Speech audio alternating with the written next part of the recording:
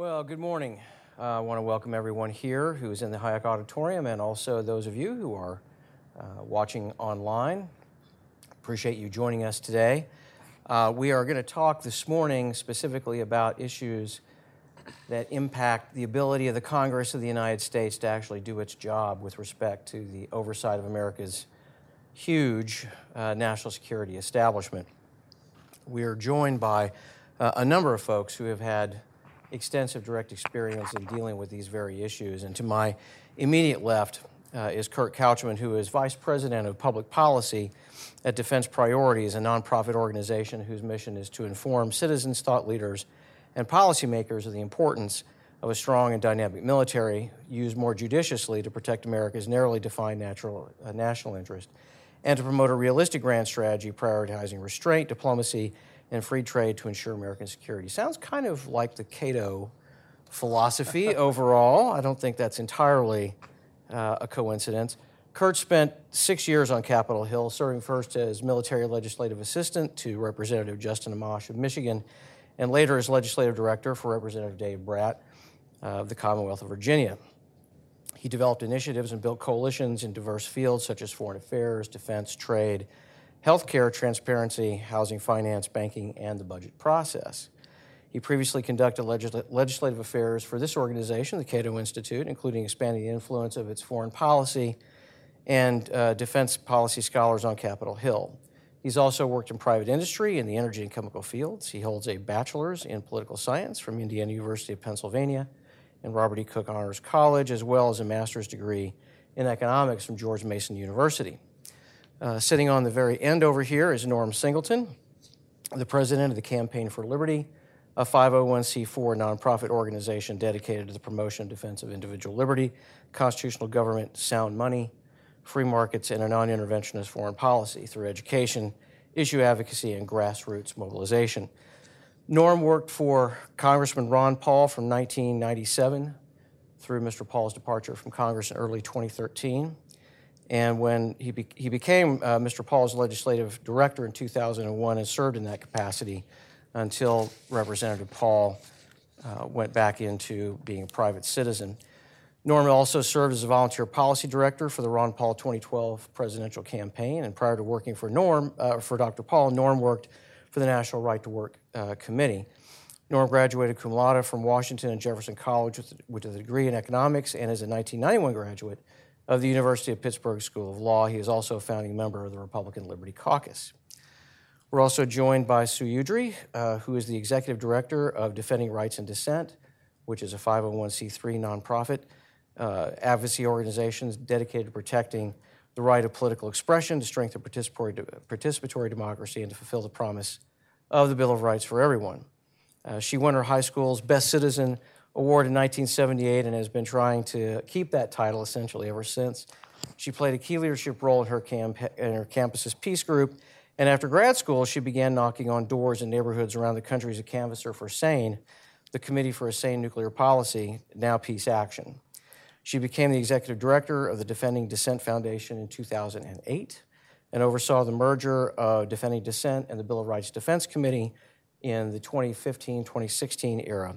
Before coming to Defending Dissent, she was the legislative coordinator for United for Peace and Justice, a coalition of over 1,600 groups opposing the wars in Iraq and Afghanistan. And while living in Chicago, Sue served as the executive director of the Chicago Committee to Defend the Bill of Rights and as an organizer for the Coalition for New Priorities and organized child care workers for the Daycare Action Council of Illinois. She currently serves on the board of the National Coalition to Protect Student Privacy and the D.C. chapter of the National Lawyers Guild, as well as the advisory board of the Charity and Security Network. She is also a founding member of the Montgomery County Civil Rights Coalition, which here in the D.C. area is very active. I can attest to that fact. And finally, we have Daniel Schuman, who is the policy director of Demand Progress, a fiscally sponsored project of the New Venture Fund and a 501c3 charitable organization. And Demand Progress Action is a fiscally sponsored project of the 1630 Fund, a 501c4 social welfare organization. Demand Progress is a national grassroots group with over 2 million affiliated activists who fight for basic rights and freedoms needed for a modern democracy. Daniel himself leads Demand Progress their efforts on issues that concern governmental transparency, accountability, and reform, civil liberty, national security, and promoting an open internet. He co-founded the Congressional Data Coalition, which brings together organizations from across the political spectrum to advocate for a tech-savvy Congress. Daniel also directs the Advisory Committee on Transparency, which supports the work of the Congressional Transparency Caucus. And he's a fellow at Codex, the Stanford Center for Legal Informatics. His new website, and I cannot promote this heavily enough, everycrsreport.com, recently won a Lehacky Award from the DC Legal Hackers. I will tell you, I teach 2 graduate courses at Georgetown University, and if my students are not using everycrsreport.com for their research, I have a chat with them about that.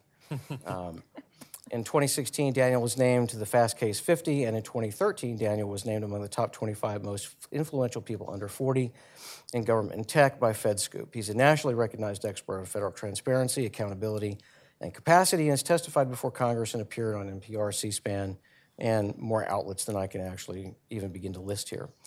He used to be a policy director at CREW, policy counsel at the Sunlight Foundation, and was also a legislative attorney with the Congressional Research Service. And I particularly think that's important because I'm going to be talking with him and asking him some questions about this entire issue of congressional support agencies and what we really need to see out of them and how members should be perhaps utilizing them a little bit better.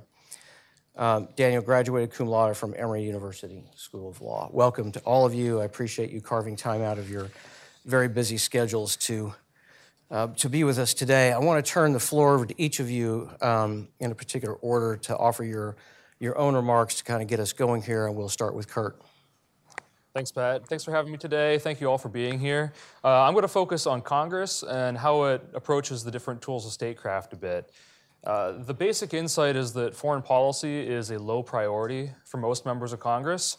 They have both knowledge and incentive issues with respect to focusing on foreign policy, and the institutions themselves, the House and the Senate, compound those issues.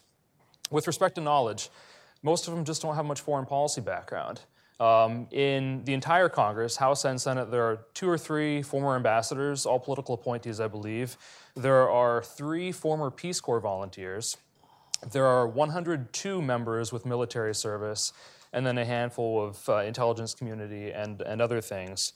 Foreign policy is pretty minor in campaigns typically, and even when it is present, such as during the last presidential debates, the treatment of it is fairly shallow.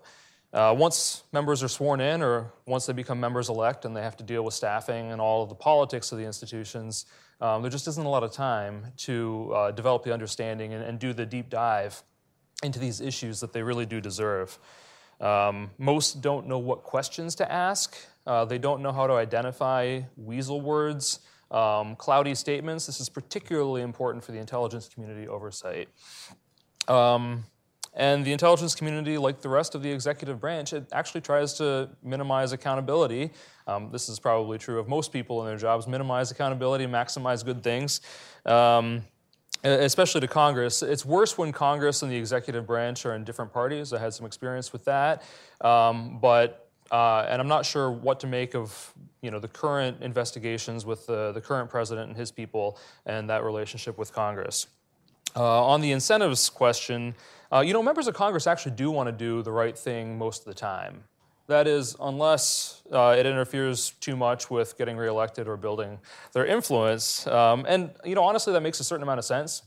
No one agrees with a member of Congress more than that member of Congress, so of course they want that agenda to advance.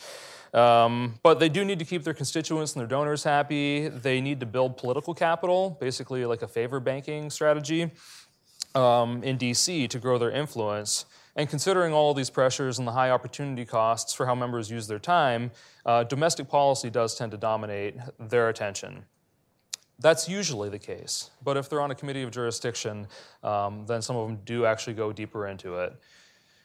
Now, on the institutions, there's a lot of things that could be said here. Daniel and I have had many conversations about that.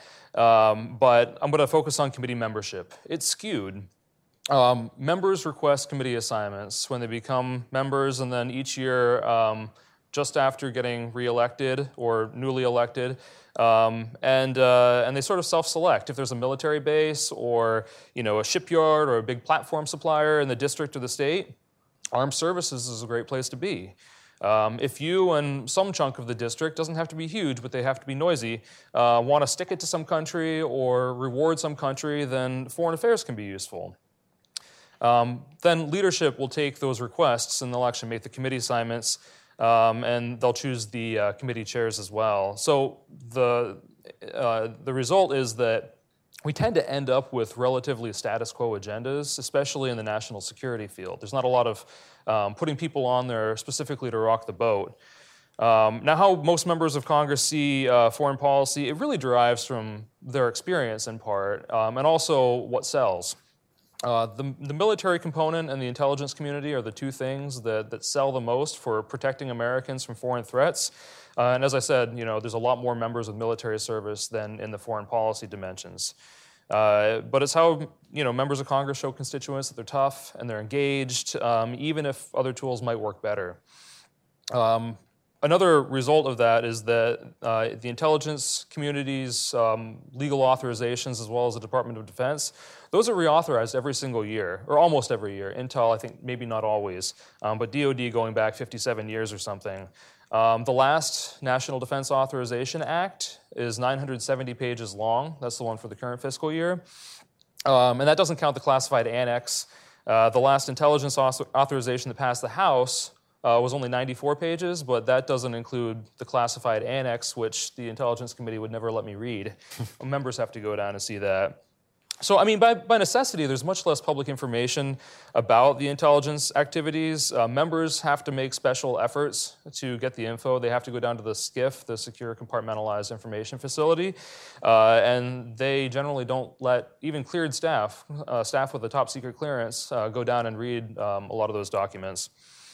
It gives the committees much more control over the landscape of the debate and how the questions are framed.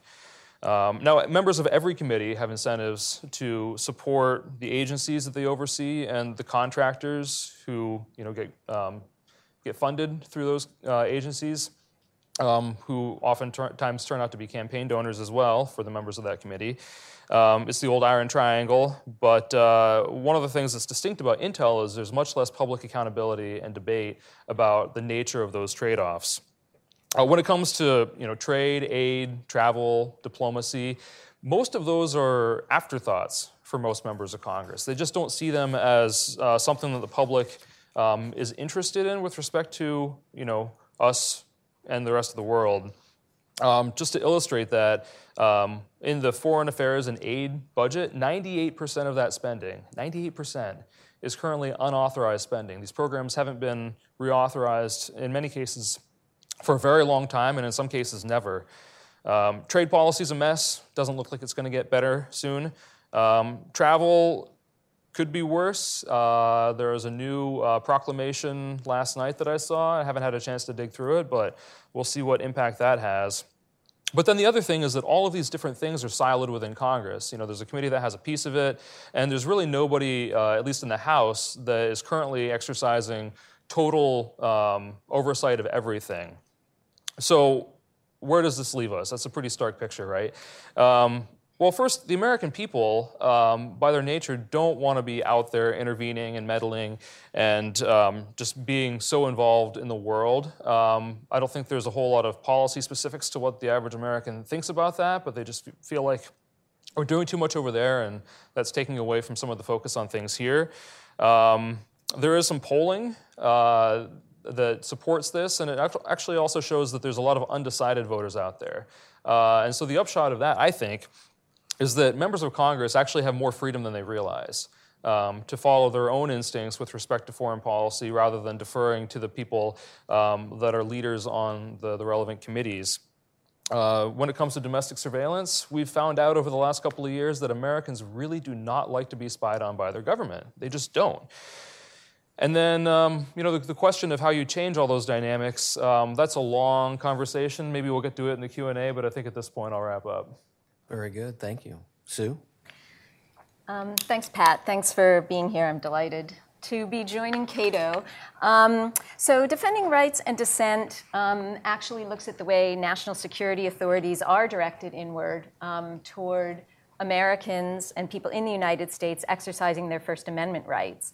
And it's really been a consistent theme in our nation's history that national security authorities are used against religious and racial minorities and dissidents. But I think it's really crescendoed post 9/11.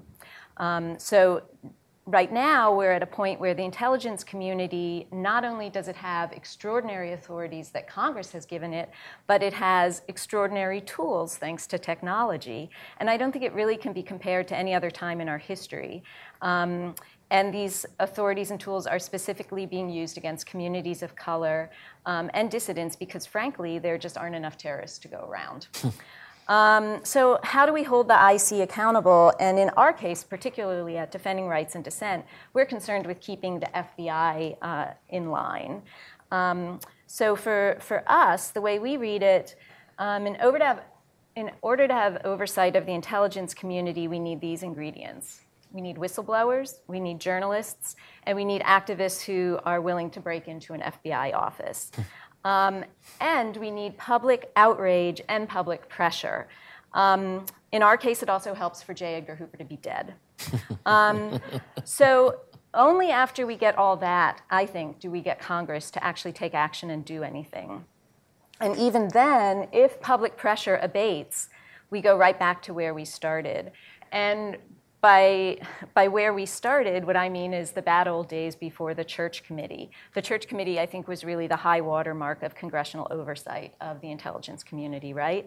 And we only got the Church Committee because of a whistleblower, Chris Pyle, because of a journalist, Cy Hirsch, and my personal favorite, because of the 8 activists who broke into the FBI office in Media, Pennsylvania, and called themselves the Citizens Committee to investigate the FBI.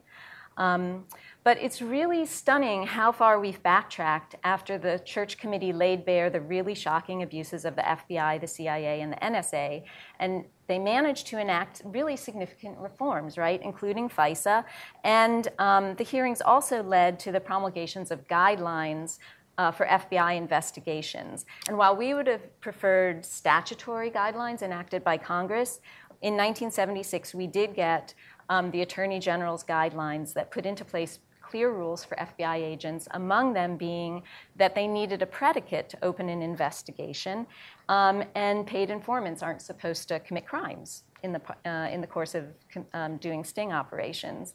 So that was really good stuff in 1976, but by 1980, the guidelines were already being revised to make them weaker.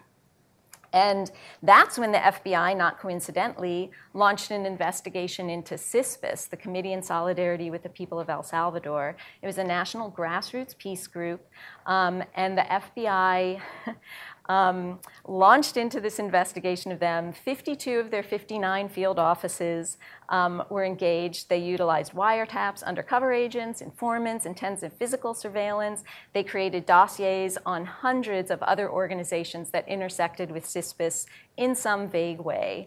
So not 5 years after the church hearings and the reforms it inspired, the FBI was back at it. And how did we find out about the CISPIS investigation? It was through suspicious CISPIS activists, reporters, and the Freedom of Information Act. But to its credit, Congress did investigate. And to my credit, I can't work my computer. So at the time, back in 1980s, both the Intelligence and Judiciary Committees had jurisdiction over the FBI. So it was actually the Senate Intelligence Committee that took the lead on the investigation, and in 1989 released a damning report on the FBI's CISPIS investigation and suggested reforms. And among those reforms, actually, which none of them got enacted, one of the interesting reforms was that Senator Arlen Specter proposed legislation to create an inspector general specifically for the FBI. Right now, the FBI gets, the DOJ inspector general has jurisdiction over the FBI.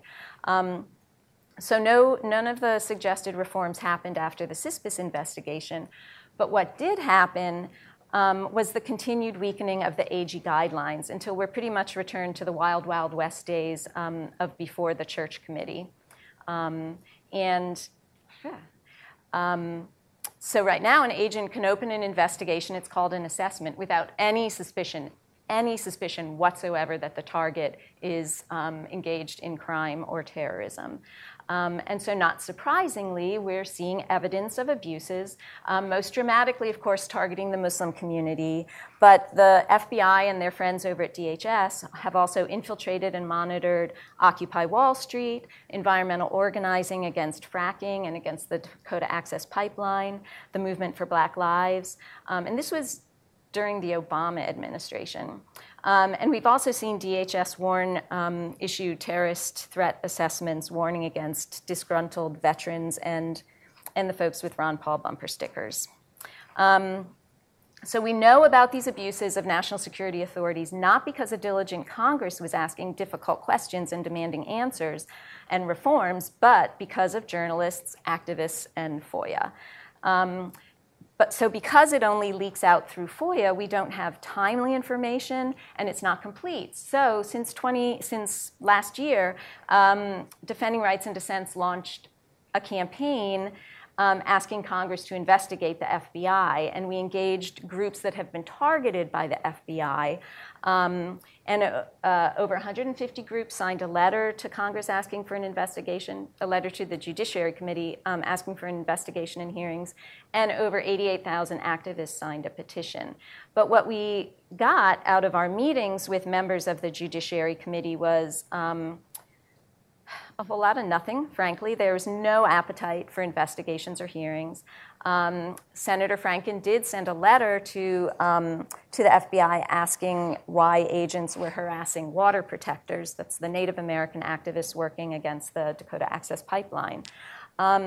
And so we thought that the confirmation hearings for Chris Wray to be director of FBI might provide an opening to at least set the stage for some accountability. We talked to members of the Judiciary Committee, look, Chris Wray is going to be working for Donald Trump, who has asked for generalized surveillance of mosques. He's asked for a Muslim registry. Let's make sure that Wray's not going to aid and abet Trump on these initiatives.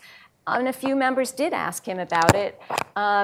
His answers were totally weaselly. He did not stand up against the using any FBI resources for a Muslim registry, and he certainly did not say that under no circumstances would the FBI engage in general surveillance of mosques. And so what happened? Yay, they asked the questions, but every single member of the Judiciary Committee approved Wray's confirmation hearing. And at the Senate floor, he was confirmed on a 92-5 vote on the floor. So my feeling is we've got a long way to go on getting Congress to do the oversight and then actually suggest reforms and then hold to their reforms and really hold the IC accountable. And it only works with citizen pressure. Thank you. That's what I say. Norm? Thank you. I'm going to, I guess, kind of follow Kirk's remarks with some thoughts on some of the dysfunction that I saw in Congress when I was on the Hill and still see, looking at it from the outside as head of an advocacy organization. I want to begin with a little anecdote. In 2005, some of you may remember the New York Times had an expose on illegal and unconstitutional surveillance. As a result, the House Financial Services Committee, which Dr. Paul served on, and I was staffing for him at the time, had oversight regarding government monitoring of our financial transactions. At that hearing, the lead Republican for the committee began his remarks by apologizing to the intelligence officials for having to waste their time coming to Capitol Hill to talk to the people's representatives about whether or not their actions were violating the rights of American citizens. Think about that for a minute. A member of Congress is apologizing because his committee is conducting oversight of a federal agency.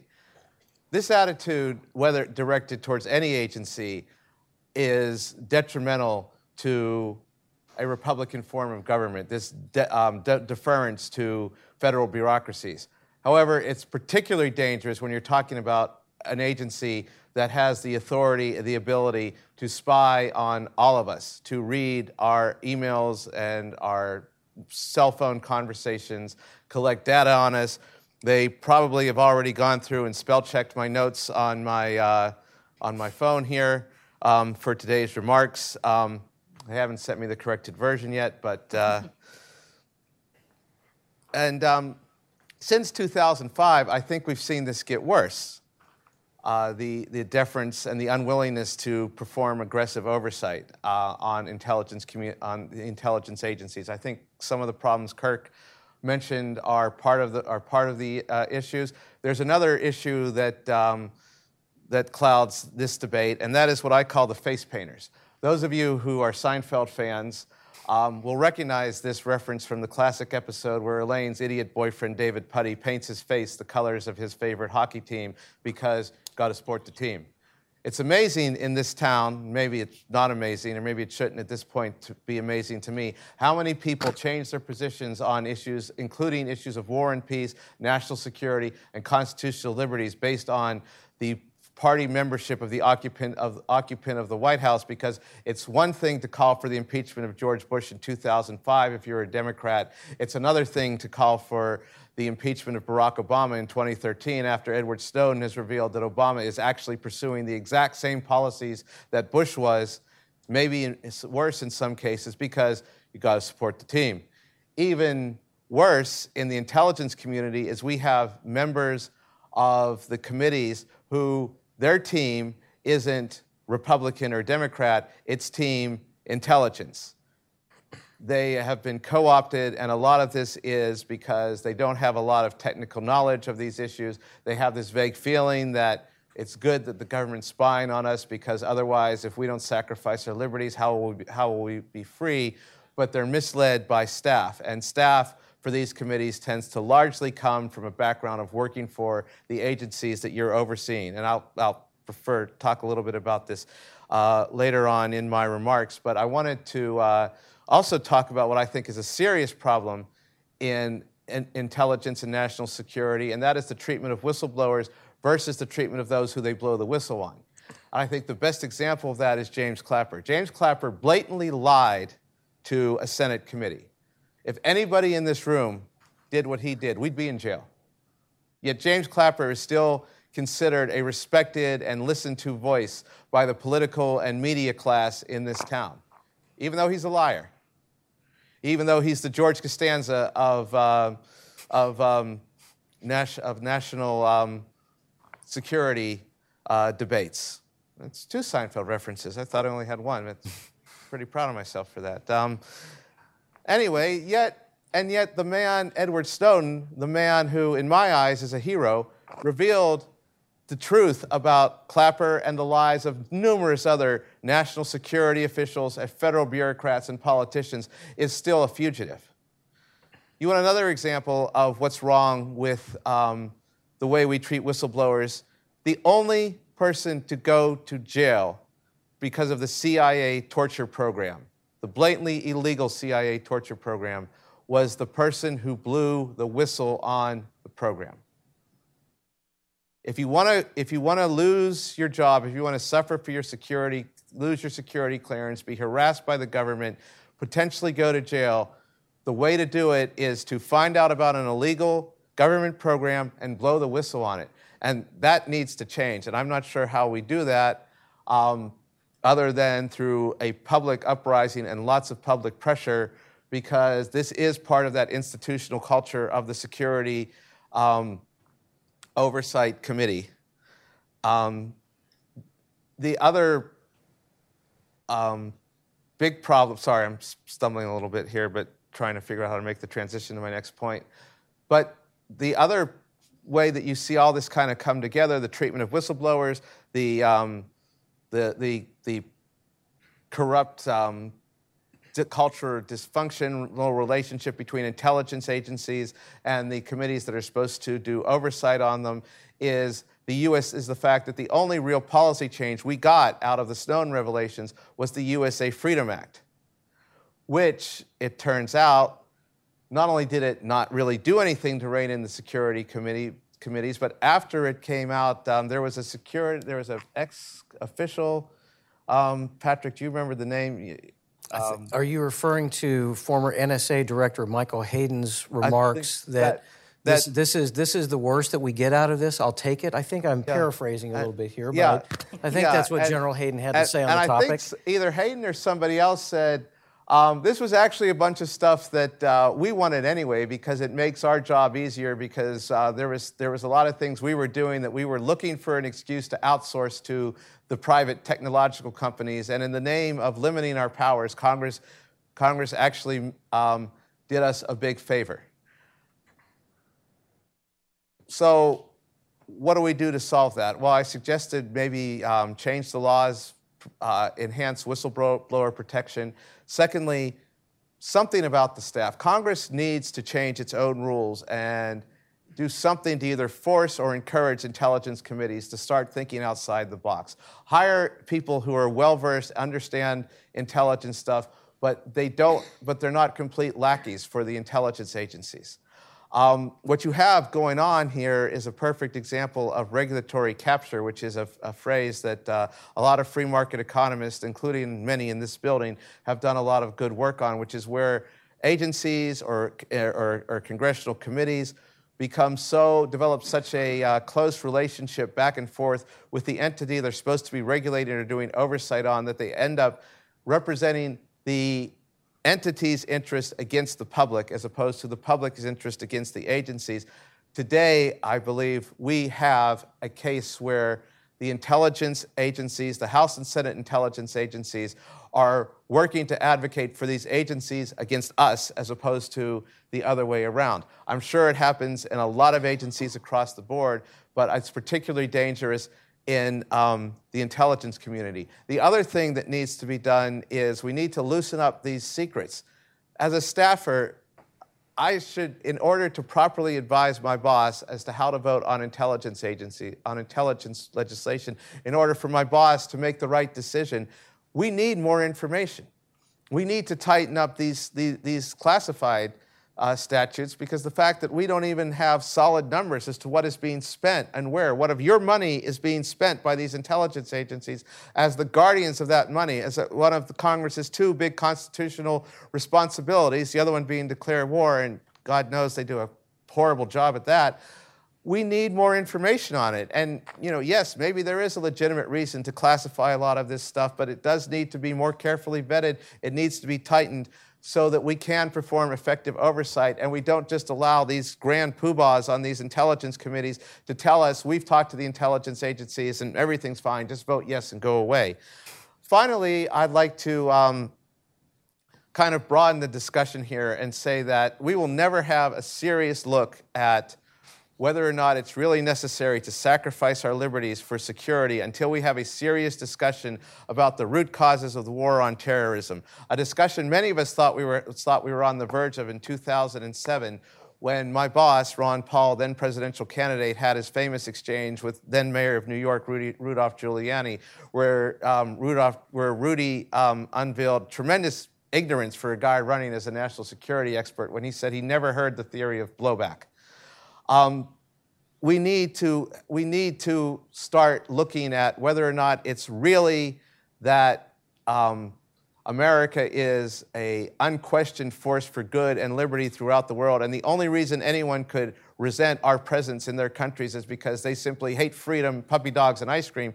Or maybe it's because people actually resent us sending troops into their countries, droning wedding parties where none of the guests are connected to terrorists.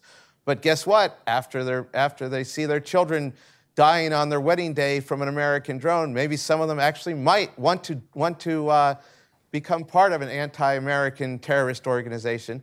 We need to have a serious, mature discussion about that and not just continue to believe this fairy tale that we're perfect and no one has any legitimate grievances about American foreign policy. Because until we have that mature discussion, there will too many people, both on Capitol Hill and off Capitol Hill and in the country at large, who will fall for this fantasy that these are just people who hate freedom, and therefore we must to preserve freedom, sacrifice our real liberties for the phantom illusion of security. And also, I'd like to someday be able to fly again without having to practically disrobe and either be nuked or have my person invaded by a TSA agent. But I'm funny that way. Daniel? I don't know how I can follow that. I have one idea, which is thank you for inviting me. I'm glad to be at a place where they hand out constitutions to folks. And it reminds me that last week was the 230th anniversary of the Constitution in 1787.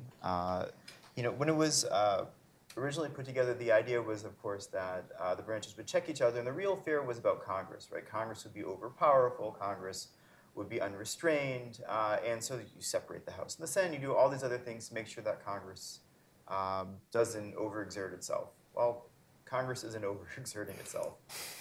Certainly in the context of what happened in the New Deal and afterward, what we see is a very strong executive branch and a very weak legislative branch. And what I'd like to talk a little bit about is why is the legislative branch so weak in this particular context? So I want to go back to what Sue was talking about a little bit, which is like the church community. So what led to the church community? Of course, there was Watergate and the other things that were happening at the time. And what you saw were a number of major problems where you had national security folks interfering in domestic political processes, so getting into protests. You saw them assassinating foreign leaders.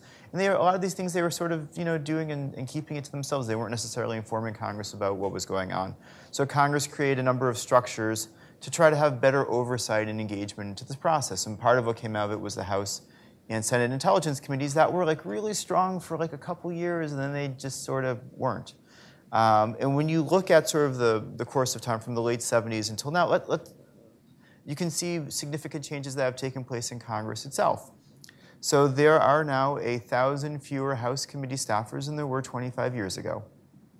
That's, I don't know, about 20 to 25% decrease. There's a similar ratio in the Senate. There's 2,000 fewer staff at GAO. GAO, of course, is the investigative body for waste, fraud, and abuse. The Congressional Research Service, where I used to work, is down 150 staff, so that's 15 to 20% as well. And of the personal office staff that remain, they used to have a couple of staff that were responsible for doing oversight. Well, most of those folks have actually shifted to doing constituent work. So when you look at the capacity of the institution to ask questions, to go and when you're engaging in oversight of an agency, to know what I think what Kurt was talking about, the right question, where you don't get sort of razzle-dazzle a bit, like where you can actually drill down the right kind of way.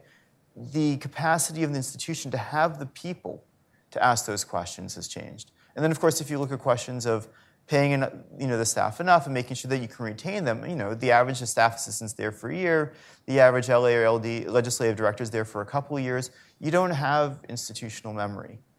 So that's sort of one box. And just put this all, since this is because of the nature of where we are, when you talk about funding, the federal government spends $4 trillion a year, more or less.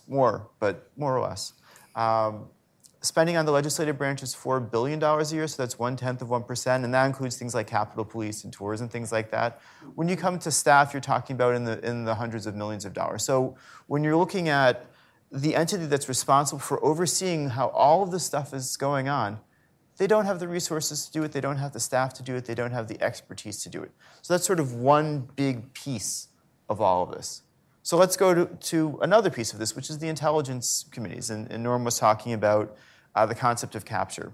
So there was a report that just came out recently, McClatchy, that looked at House intelligence staffers. And the reporter was able to verify that a quarter of the staff for the House Intelligence Committee are former intelligence community folks. But when you talk to people who work there, they say, well, the number's actually more like 3/4.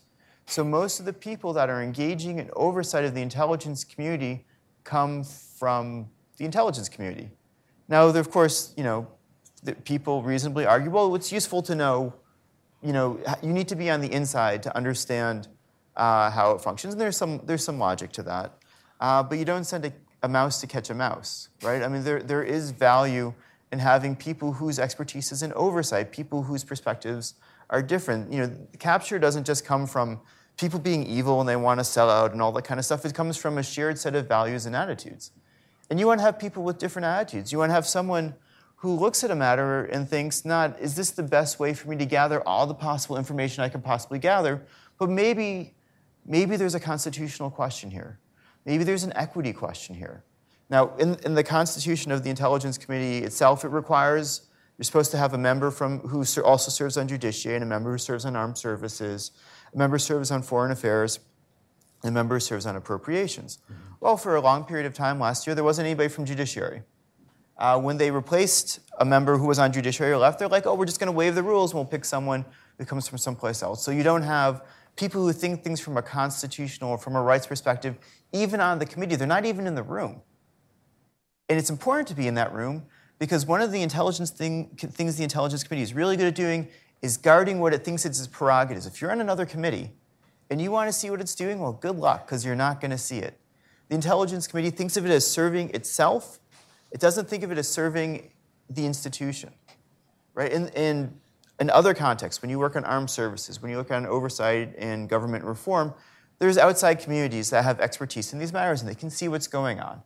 Because part of the weakening of Congress means that civil society and others have sort of rushed to try to fill in that gap a little bit. But in the intelligence context, you can't really go in and poke around inside the CIA. There tends to be, as Norman indicated, there's problems that you run into when you try to do those things. You don't have access to the information. If you try to do it in certain types of ways, you'll get in other types of trouble. So that it's really incumbent upon the committee itself to be able to do that work. But their incentives aren't aligned to do that, and they don't have the staff to do that. So there's, I think it was 30-something Intelligence Committee staff, somewhere in that ballpark in the House. We just, through a lot of work, we actually helped increase their staff by 30%. So they're going to be in the mid-40s. So just to put this in context, there's 1 million people in the US with top secret clearance. There's about 600,000 feds and 400,000 contractors. How many people in Congress do you think have top secret clearance? Don't know the answer to that because I can't get that information, but you can probably count it on fingers and toes, right? Or maybe fingers and toes of 2 or 3 of us. And people with top secret compartmentalized, like the ability to ask the right question when you go in there, there's not a whole lot of staff who get that. Pat's point earlier, when you look at members of Congress, and Kurt was making this as well, when you look at members of Congress, like members of Congress are really busy. They're responsible for everything, soup to nuts, right? As Jim Harper likes to talk about. It's like the entire gamut of issues that they're responsible. So do they have time to go and read a 1,000-page report that's available 2 days before a vote in a secret room someplace? That's not how things work. What you do is you send a staffer. But they can't send a staffer because the staff don't have clearance or the Intelligence Committee says you can't go there. So when you're looking at structures, when you're looking at why things end up the way they are, Congress doesn't have the staff, it doesn't have the resources, it doesn't have the attitude, and the committee that's responsible for doing this type of work largely reflects the folks that they oversee. So it's no wonder that we don't have good oversight over the intelligence community. And it's not because people are evil, or sometimes they are, but generally speaking, it's because we have set up our institutions to fail. So that when it comes to debates over Section 702, which is coming up again, or USA Freedom and things like that, and we give the intelligence community exactly what they want. This is the Brer Rabbit thing. Like, yes, throw me back in this briar patch. Please, please, please don't do this. This is exactly, where we want to be. It's no wonder that that's the result. And it's because everything is aligned to reflect the values of the intelligence community. And look, they exist for a reason, right? They're not there. We create these intelligence structures because there are bad things in the world and there is a need to deal with that. But when the intelligence community has no accountability to our elected officials, when there's no public hearings about what they do, when everything happens hush-hush, secret, and there are no folks on the inside who can play that role as advocate or have those different perspectives, we get what we're all here to talk about today. So I really appreciate being here, and I'm looking forward to getting more into the conversation. So thank you. Thank you. No, we tried to begin this discussion essentially looking at the Defense Department and foreign policy and issues of war and peace, and I want to come back to that. And from there, we'll kind of work our way and get more domestic as we go with respect to the impacts here. But Kurt, your colleague, Rachel Bovard, who, by the way, used to work for Senator Lee on his leadership staff, she recently had a piece in The Hill discussing Senator Paul's efforts to try to actually force a vote on renewing, changing, or getting rid of the authorization for the use of military force that has been in place since 2001.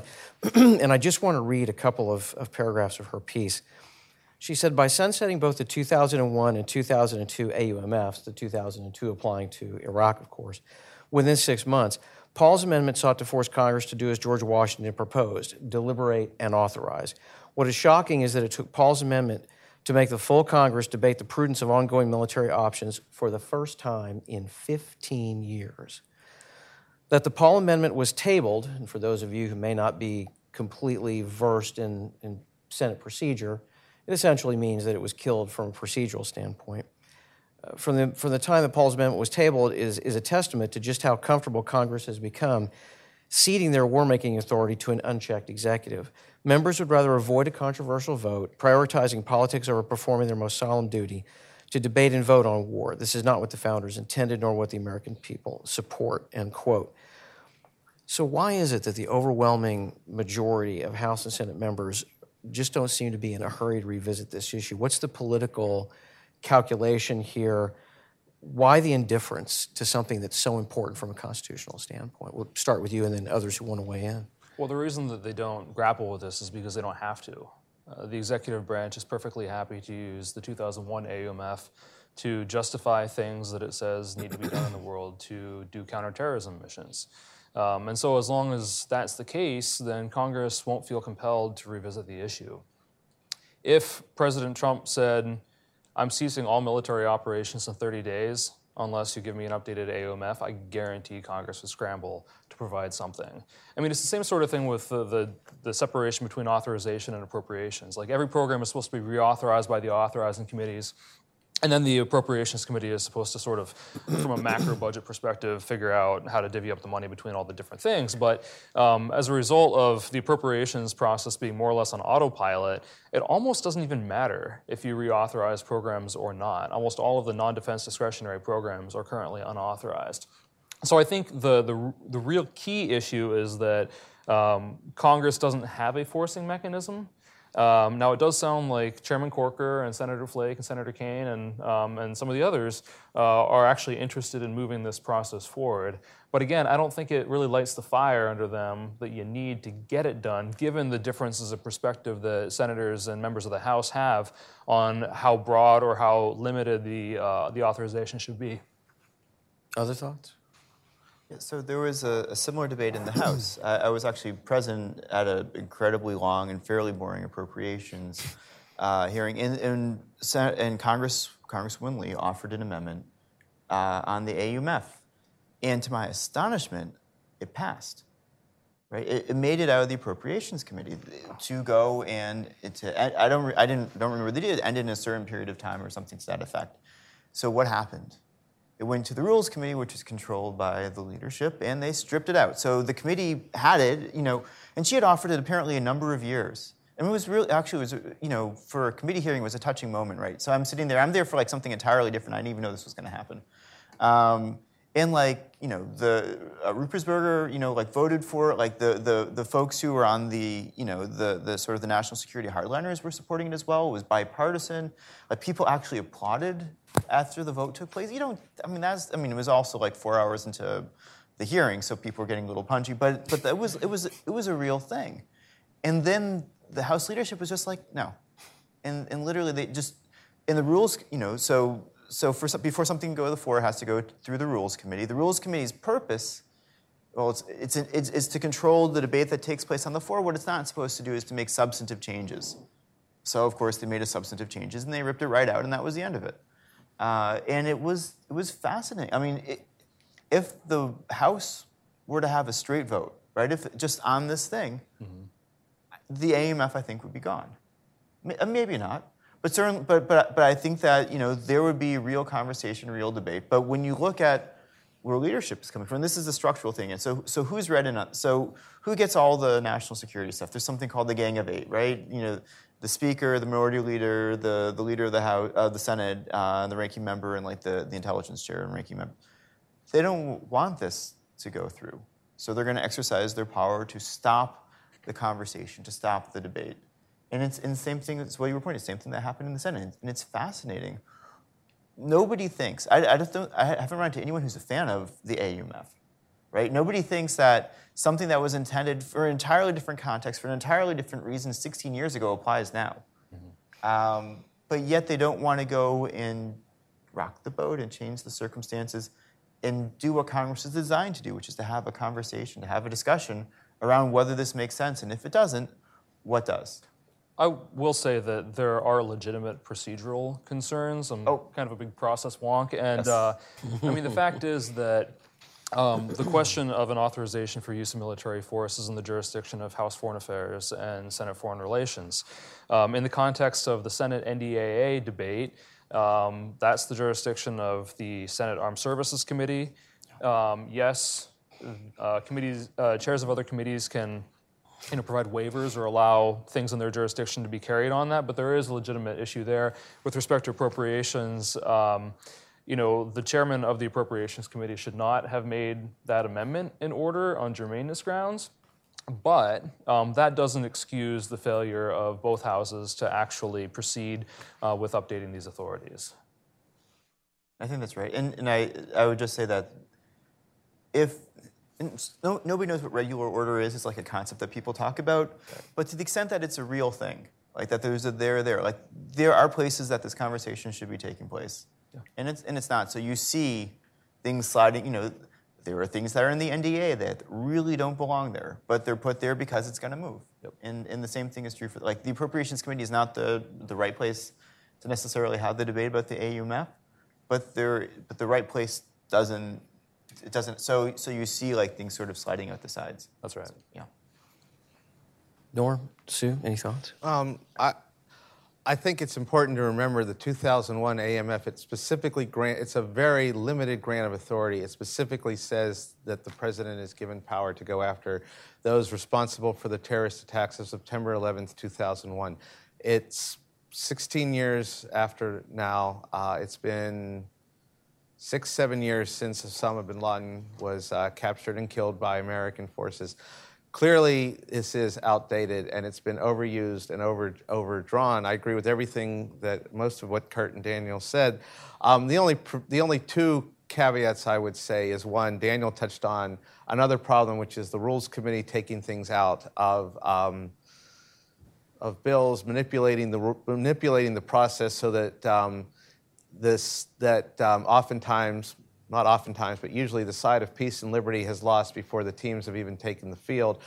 And secondly, Kirk makes a good point about regular order, but the truth is that a lot of times members, because we did this in Dr. Paul's office a lot, we use the Appropriations Committee, we use the appropriations and what used to be the open rules process to bring forth issues and legislation and get votes. Not because we were not fans of regular order, but because that was the only vehicle that leadership had given us to do this. The appropriations process is probably the only way Congresswoman Lee had to force a debate on the AUMF. And I would say that to say that you're not doing it properly is putting the cart before the horse. Tell leadership and tell the committees to start letting members debate these important issues. And then members will stop abusing the appropriations process. But until we have guarantees that we can talk about the AUMF, and again, this is one of the two biggest responsibilities Congress has, declaring war and spending the people's money, and they don't declare war anymore. Congressman Paul was once told by the chairman of the Foreign Affairs Committee, who was supposedly one of the leading constitutional experts in the House, that the requirement of declaration of war was an outdated relic of a bygone era. Then amend the Constitution and take it out. And as Kurt mentioned too, the appropriations process is completely dysfunctional.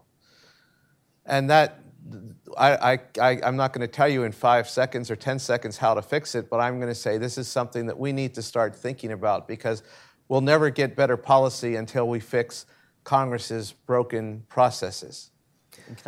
And just on that point, so if you're really bored, like you can't sleep tonight, you had too much coffee today, you want to figure out in the intelligence context like how to fix it.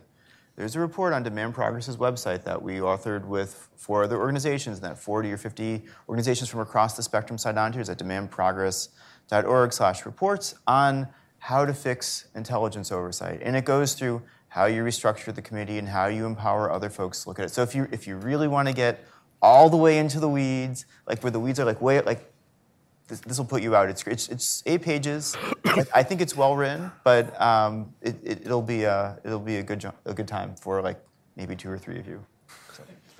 That's actually a good segue to talk just briefly about one key recommendation that Daniel especially has been responsible for pushing. And based on my own experience, I spent over 10 years on the Hill working for a member who spent 8 years in the House Intelligence Committee, so I understand the value of this.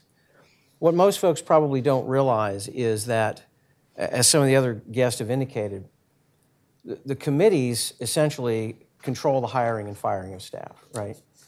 And this is absolutely true in the Intelligence Committees. In the Senate, at least, because of their rules and the actual authorizing legislation for the Senate Intelligence Committee, each member of the committee is allowed to have his or her own personal designee who can be cleared up to what's known as the TS-SCI level, or Top Secret Special Compartmented Information level. That SCI compartment is critical for being able to get access both to signals intelligence from NSA and also specialized human intelligence from my former employer, the CIA. And you have to have those kinds of tickets ultimately to really be able to do the detailed oversight necessary to make sure you don't go through the game of 20 questions, right, which is what my boss talked about constantly. The Senate has that. The House does not. And I will tell you, having spent 8 years trying to help Rush Holt deal with intelligence oversight issues, I was able to do a lot. I could have done vastly more if I had been able to be in those spaces to assist him. Because the one thing that I will tell you that staff can also do is help to give members spine when they need it. That may seem like a surprising kind of remark, but it's really true, because members, we forget, I think oftentimes, are human beings like the rest of us. They're a little bit different human beings in that they like to hear crowds applaud them. They have to be a little bit of a narcissist to run for office to begin with, and they have to be a little bit of a sadist to actually go through the insanity that is a campaign and the insanity of actually working on Capitol Hill. And trust me, it is insane in so many ways. But I agree with what some of the others have said, that I think most members start in a place where they actually want to try to do the right thing.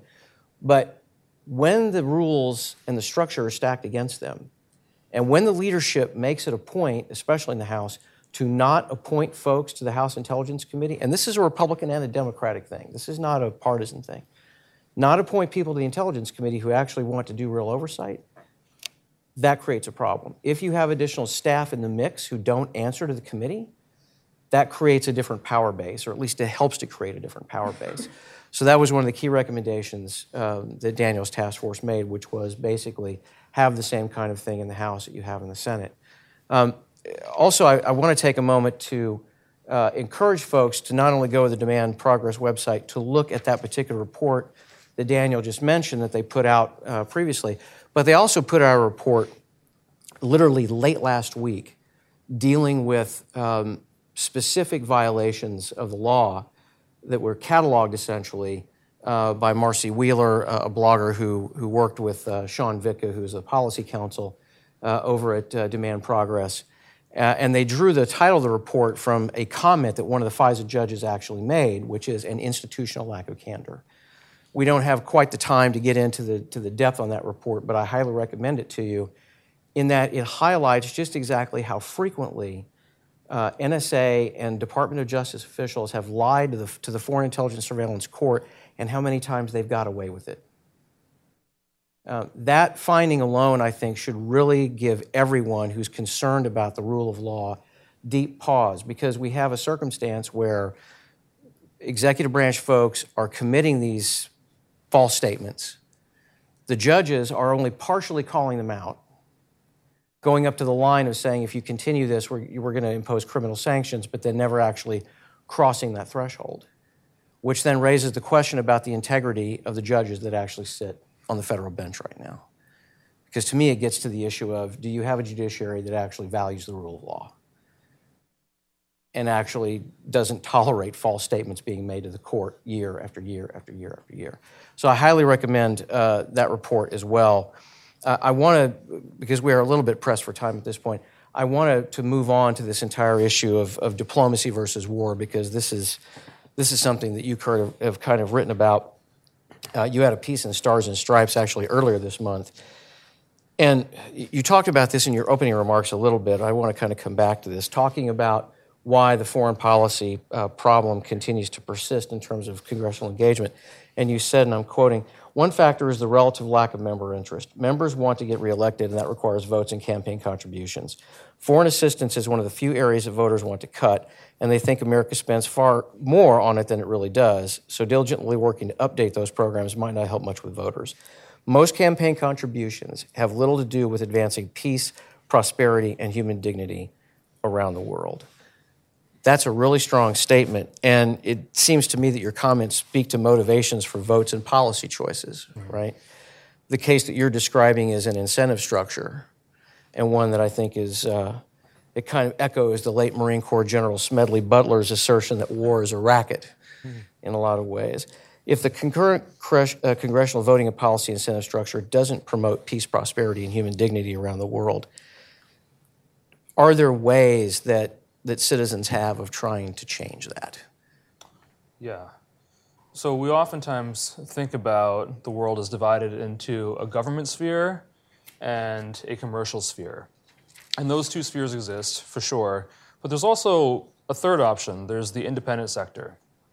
We have a lot of nonprofit organizations, non-governmental organizations that are very active around the world. We've got the Red Cross, we've got Medicines Sans Frontières, we've got a bunch of different groups out there that are doing good work all around the world. Can our government support them? They do to a certain extent. There's some humanitarian work that is done by our government. It could be improved, and I think Chairman Royce of the Foreign Affairs Committee deserves some applause for trying to improve humanitarian missions. So I think we need to give more thought to the independent sector and how it can be empowered to focus on these things.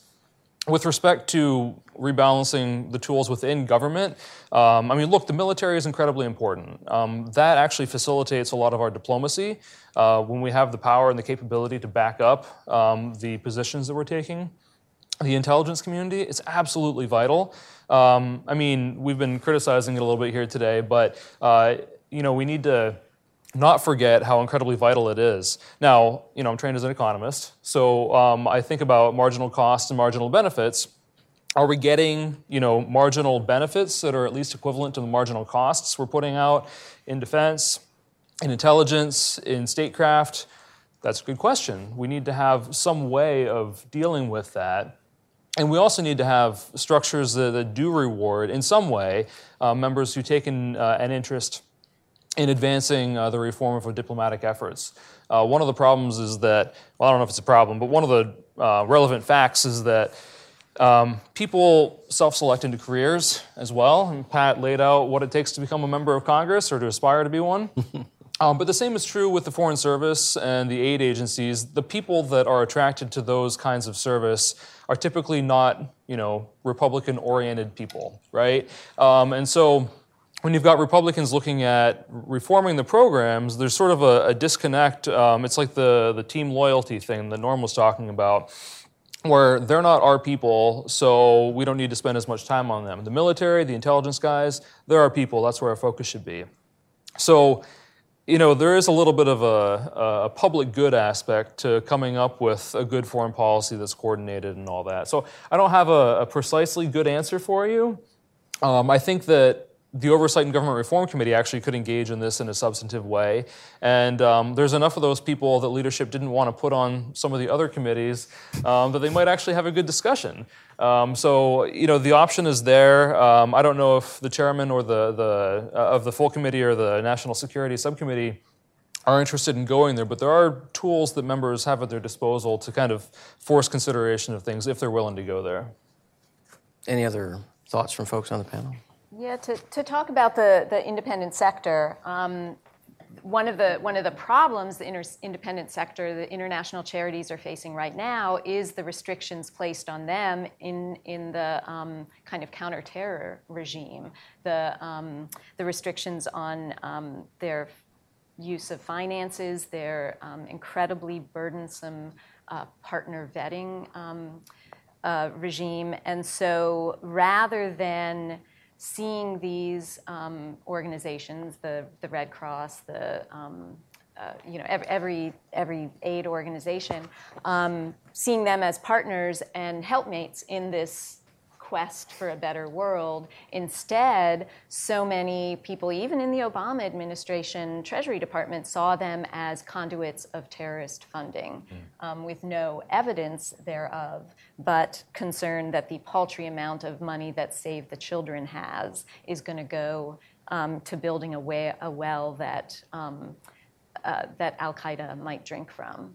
So that's a serious challenge that we're facing with the committees of oversight, to actually understand that these organizations are having their hands tied in a very unhelpful way. So your organization has also been working kind of at the nexus of police militarization and spillover effects from the war on terror. And I'm thinking specifically now about this 1033 program. Could you educate us quickly about the program and the concerns that you all have about it and the impacts that you've seen so far? Sure. Well, and thanks to Mr. Sessions, it's been revitalized. He's getting the police those combat tools that they need to keep their streets safe.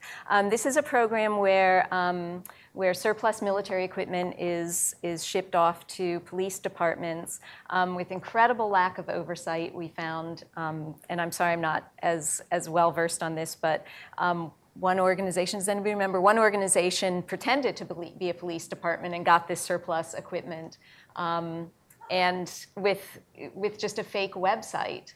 And so there's no oversight there, but things like armored vehicles, AK-47s, the sonic cannons are going to local police as if they need them. The only real use that they found for them thus far seems to be with, of course, SWAT invasions of homes of people who are not even armed, but also particularly against protesters. And we've seen that particularly, it came to the fore in the streets of Ferguson, and that's when President Obama put some restrictions on the program, but those restrictions are lifted, and there's free flow of military equipment to our police.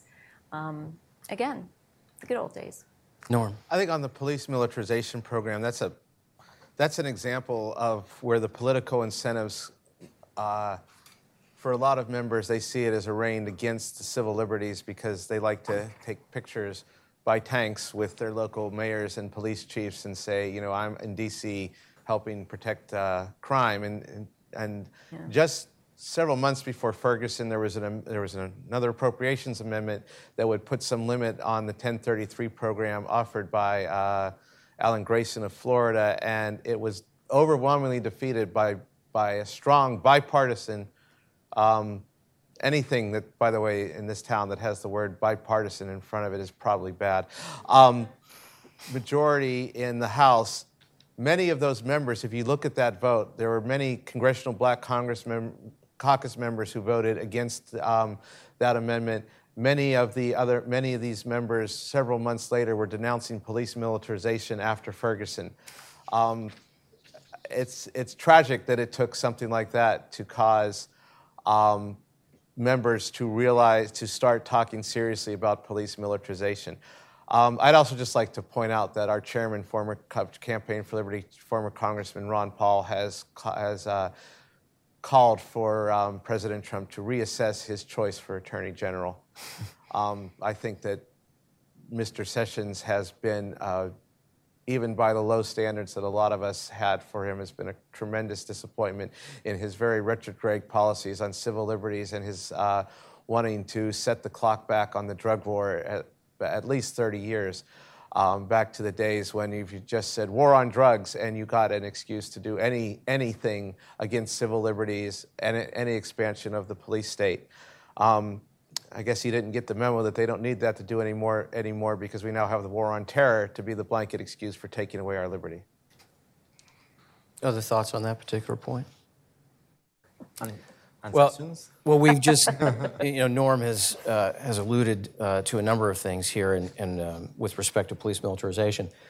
But one of the other areas in which we have seen kind of this this morphing of technology and capabilities from the battlefield here domestically involves a little something colloquially known as Stingray. That's actually the trade name, Harris Corporation trade name for a particular device. The devices themselves are called cell site simulators, and they have the capacity literally to mimic a cell phone tower. And the purpose of these things, at least the reason they were used in Iraq, was essentially to try to locate insurgents, right? The problem is they're not super discriminating in terms of how much stuff they actually scoop up. They do have very, very precise targeting capabilities, which is, of course, how folks in law enforcement, try to sell it. But we had an appeals court decision last week in which, and this is, I think, the third or fourth court around the country that's actually said this up to this point in time, the police actually have to have a warrant, a probable cause-based warrant, unless I'm badly mistaken, in order to utilize these things. Now, that's a rare post-9/11 victory. Whether it'll hold up or not, unclear. But it is a victory, and I wanted to bring that up because there have been circumstances. We've spent the last hour plus talking about how awful Congress often has been on a lot of these issues, and all of that is true. This is an area where Congress could probably still do more, essentially to codify this decision. Any thoughts on whether that should actually happen with respect to these kinds of devices and technology? I mean, Sure, yes. why not? Well, go ahead. Well, I was just both in this context and in another context. I mean, we see, actually, this goes back to the report that you had mentioned before, the one that we just released last week. There are a number of circumstances where either the courts get it wrong, or they're incapable, or that they are deceived by those that are supposed to report to them. So, actually, I was going to. Let's stay on this, then we'll come back to where I was going to go, which is going to be in the context of mass surveillance, unless you want me to go there for a moment. No, I mean, I was getting ready to kind of transition to other solutions, essentially, and other areas that we think we ought to potentially look at from a reform standpoint. But surveillance, obviously, for those of you who may not be following this as closely, Section 702 of the FISA Amendments Act is due to expire on December 31st of this year, and we spent a lot of time talking about it. And kind of talking around it to a certain degree. But the major controversy over this particular statutory authority is just exactly how much of our communications they're actually scooping up with this authority, which was sold to the public essentially as a tool to go after folks overseas. Al-Qaeda initially, of course, and later ISIS and other Salafist terrorist organizations. But as Senator Wyden has alluded to publicly, and as I think some others have raised, there's a question now about whether or not that particular authority is actually being used to capture domestic-to-domestic communications of Americans. And so with that... Yeah, and so first, we don't know how much domestic-to-domestic communications they're capturing, and they won't tell us. They said they were going to tell us, and they said, oh, no, sorry, we're not going to tell you now. Either there may be valid reasons, like maybe they can't figure it out, which is problematic in of itself, or there are other reasons that that the estimate would not make sense, or whoever. When you look at the oversight that exists now in the context of the Foreign Intelligence Surveillance Act Court, which Sue was talking about sort of at the beginning of our conversation, we've seen sort of a number of patterns with mass surveillance that have taken place. First, and this is where the intelligence community, as it's reporting these matters to the court, has made a determination as to what they will or will not report. And they haven't told the court what they're going to report, but they've sort of said, well, we're going to do these things, but we're not going to do those things. And we should be clear also that these executive branch decisions about what to report, this is literally based on the honor system, yes. Right? Well, that's I wanted to make sure that we were clear about that because, again, the courts are relying on executive branch officials being truthful in their declarations. Yeah, that's exactly. So there's sort of there's a fun cascade here. It's first, there's no actual oversight mechanism. Right? The oversight mechanism is Congress. Congress, as we talked about, not so much.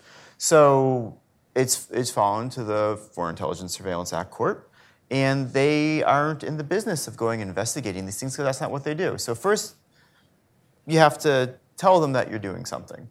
So the decision about what to tell them, well, we'll tell them this, but we're not going to tell them that. And we've seen that those determinations have been made over time. then, well, maybe we'll tell you in a timely way, but maybe we won't. Maybe we'll tell you a couple years later. Maybe we'll tell you some of it, but not all of it.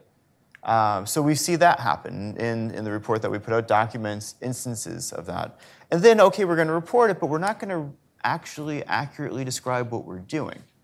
So the court is misled. Or the court will say, okay, stop that. And they say, oh, yeah, we stopped it. But they didn't.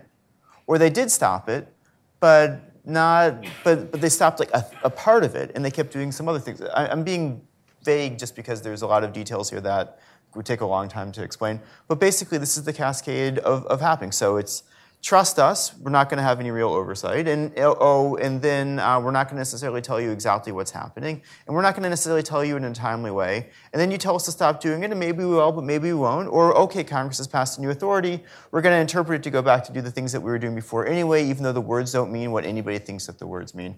And this is the pattern of behavior that we're seeing, and it's whack-a-mole. The courts don't have the ability to, or at least the willingness, and perhaps at least in certain circumstances, the ability to stop it, and Congress isn't acting to stop it.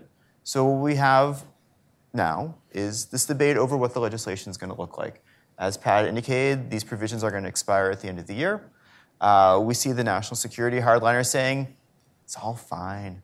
Let's just reauthorize what we had before. Let's do it forever. Like, we don't even need to look at it again. Like, it's cool. And to be clear, every single member on the Republican side on the Senate Intelligence Committee has signed on to Senator Tom Cotton's bill to do exactly what Daniel has described, which is make FISA Section 702 permanent without change. That's right. And the Democrats who are involved. So when you look at the Democrats on the House Intelligence Committee, they're handpicked by the Speaker. So they have a very narrow perspective on these kinds of things.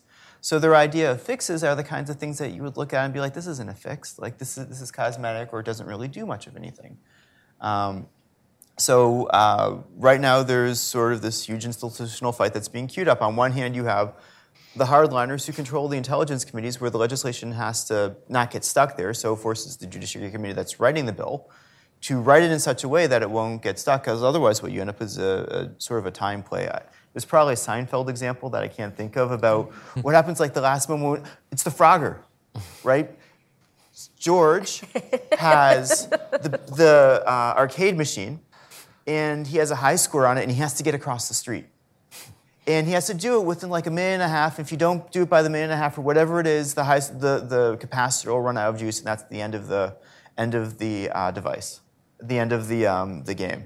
So he has to go and he has to get it all the way across. So that's what the intelligence community likes to do. That's what those folks like to do. It's the squeeze play, right? You have no time left, and people are going to die if you don't right now, this second, do the thing that we want you to do. And I know you don't really like the thing, but don't worry, we'll come back to it later. Maybe we won't, but we're not going to just like it. It'll be okay. I like to call that the Jack Bauer 24 move. Yes. Yes, right. It's the ticking clock. But that's everything in Congress. Yes, and that's right. And I mean, in Congress, like, there's often but in the intelligence context, it's particularly egregious. I think. We're going to go to Norm just for a quick kind of closing comment, and then we'll go to questions from the audience. On the just to put a little more set what is going to happen in December, what December is going to look like. You have 702 expiring December 31st. December 15th, I believe, you have the debt ceiling increase and the continuing resolution funding the government. So not only will we be looking at 702 in December, when most normal people will have other things on their mind besides obsessively following Congress. Most staffers and members of Congress will want to have other things on their mind besides worrying about government spending, government debt, and a debate on 702, whether or not to keep junk or reform 702.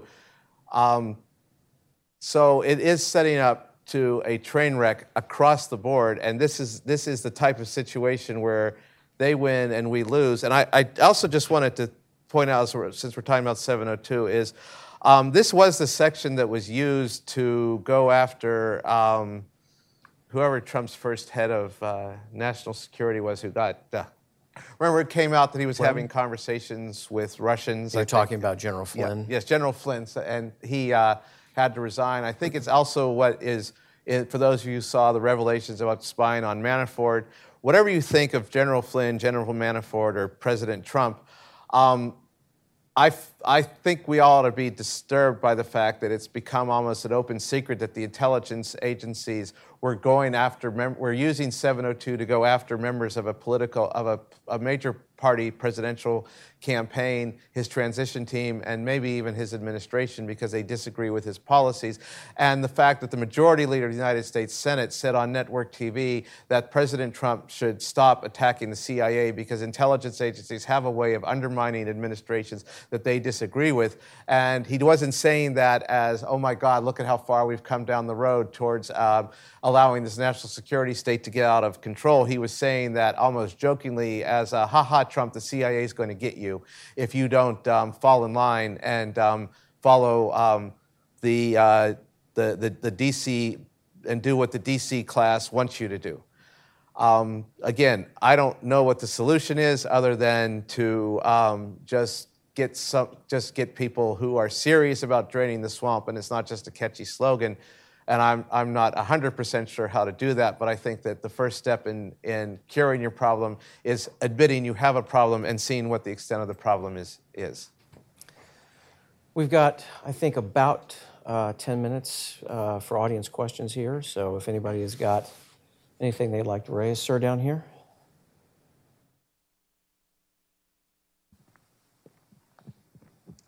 And if you could state your name and any organizational affiliation. Thank you.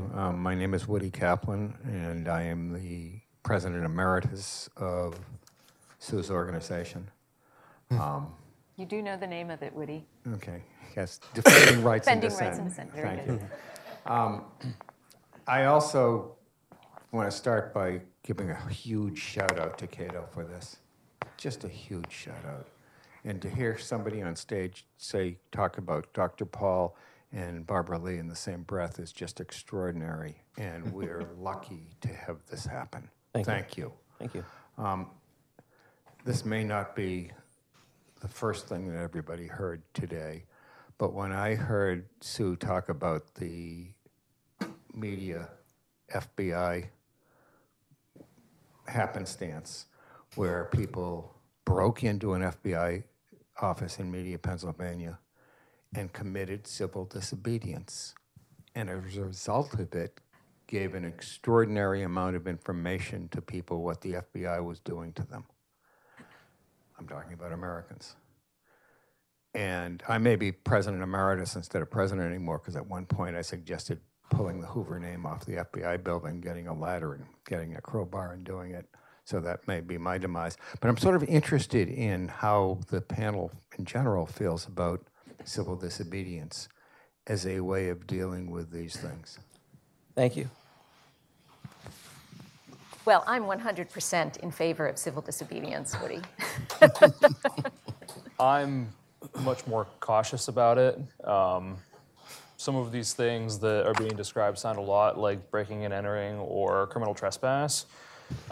We have these laws for very good reasons. There are things that happen in government that are excessive, unproductive, violations of American civil liberties. I'm very reluctant to condone breaking the law in order to rectify those situations. I'd much prefer, in fact, I would oppose breaking the law to rectify those situations. What I would support is figuring out the incentive structure that causes government actors to overstretch, go beyond what their legal and moral authority should be, and fixing that. Other thoughts? I mean, for us, it's case by case. It depends on the circumstance. You know, there are some laws that are just, and there are some laws that are unjust, and you have to measure the goal versus the means. If you're sitting in, you know, the classic example is the 1960s, and you're sitting in at a lunch counter where you're not allowed to sit there, and the law says you can't do it, and you're going to do it anyway because you're trying to make a point, and there's no other way to make it. Well, that is a reasonable thing to do, I think. There are many circumstances where it's not a reasonable thing to do. So I mean, without having a specific instance, I can't be more nuanced. Yeah, I seem to remember a group of folks who got really angry about a series of unjust laws that were passed between 1765 and 1775 and decided to engage in the ultimate act of civil disobedience, which was armed revolution against their existing government. I'm not up here advocating that today. I don't think that we're quite at that point, but I do, I think, share part of what Kurt is maybe getting at here. It's not that I necessarily have concerns about civil disobedience per se. What I think is interesting is when people feel so alienated from their government that they don't feel like they have any other choice, right? And it just seems to me that getting at that root problem, which I think is what Kurt is kind of talking about here, we have to find ways to do that. And it just seems to me that citizen engagement, especially when we know how few people actually go out and vote, is where a lot of the energy ultimately we need to have it focused. But I will say that there's lots from our history to kind of remind us about exactly how far you cannot push people before people will push back. And I think we're seeing a lot of that. We're seeing a tremendous amount of that. And that's a failure of government. Can I add two things to that? That's a failure to actually engage. Yes. So, one, what we're seeing right now at the state level in a number of states and localities is efforts to criminalize protests. So, right, there are all these laws that are being passed to make it impossible for people to go and do what they could do a month ago or do what they could do yesterday, which is to get a permit and to go and to gather and to make their voices heard. Yeah. And that is done to try, we saw, was it last 10 years? Free speech zones. I don't know what the hell, what's a free speech zone, right? You can protest over here, but you can't do it over here. You can't do where they can hear you, like that kind. So that's problematic. And there's the other thing, which is like we're seeing in other contexts, people going to member offices and basically occupying the offices, right? And that's, you're not allowed to do that. Yeah. But people are doing, so there's a lot of things on that scale that one needs to be cognizant of. Norm? I don't disapprove. In some circumstances, I approve of civil disobedience. I think it's a question of, does it effectively advance your cause, and also, are you doing it peacefully? Are you prepared to accept the consequences? Any kind of violence, of course, as a libertarian who believes in the non-aggression principle, I strongly condemn. But I would say that on the occupying a member's office is that the system can work. It can work for our side. We just have to be willing to put in the work and the time to make it work. And instead of physically occupying the office, one thing we can do is occupy their phone lines, shut them down. This is why President Obama didn't go to war in 2013 in Syria, is because the phones were literally ringing off the hook in Capitol Hill from people saying, don't start another wasteless, unconstitutional war in the Middle East. And that is proof that on these issues of war and peace, the war party doesn't always win. The only reason they win is because they're always engaged and our side isn't engaged properly. And using the leverage that we have, given that public opinion is usually with us. I think we got time for one more question. The gentleman in the back with the very colorful shirt. Hi, thank you. This is William Nyheisel. I'm from the Whistleblower and Source Protection Program. So thank you for organizing this, and I want to thank Norm for mentioning this sort of egregious state of whistleblower protections currently. And I think it was Patrick who mentioned the recent report that Marcy Wheeler did titled the institutional lack of candor. So given the institutional lack of candor, given all the lying that the intelligence community has done to the FISA court and to Congress, what do you think are the chances that we could maybe get some whistleblower protection language included in the 702 reform effort to send a signal that we want to keep that as an important sort of safety valve as a check on the intelligence community? Great question. Well, like anything you want to see get made into policy, you need to have people that are interested in the issue write language.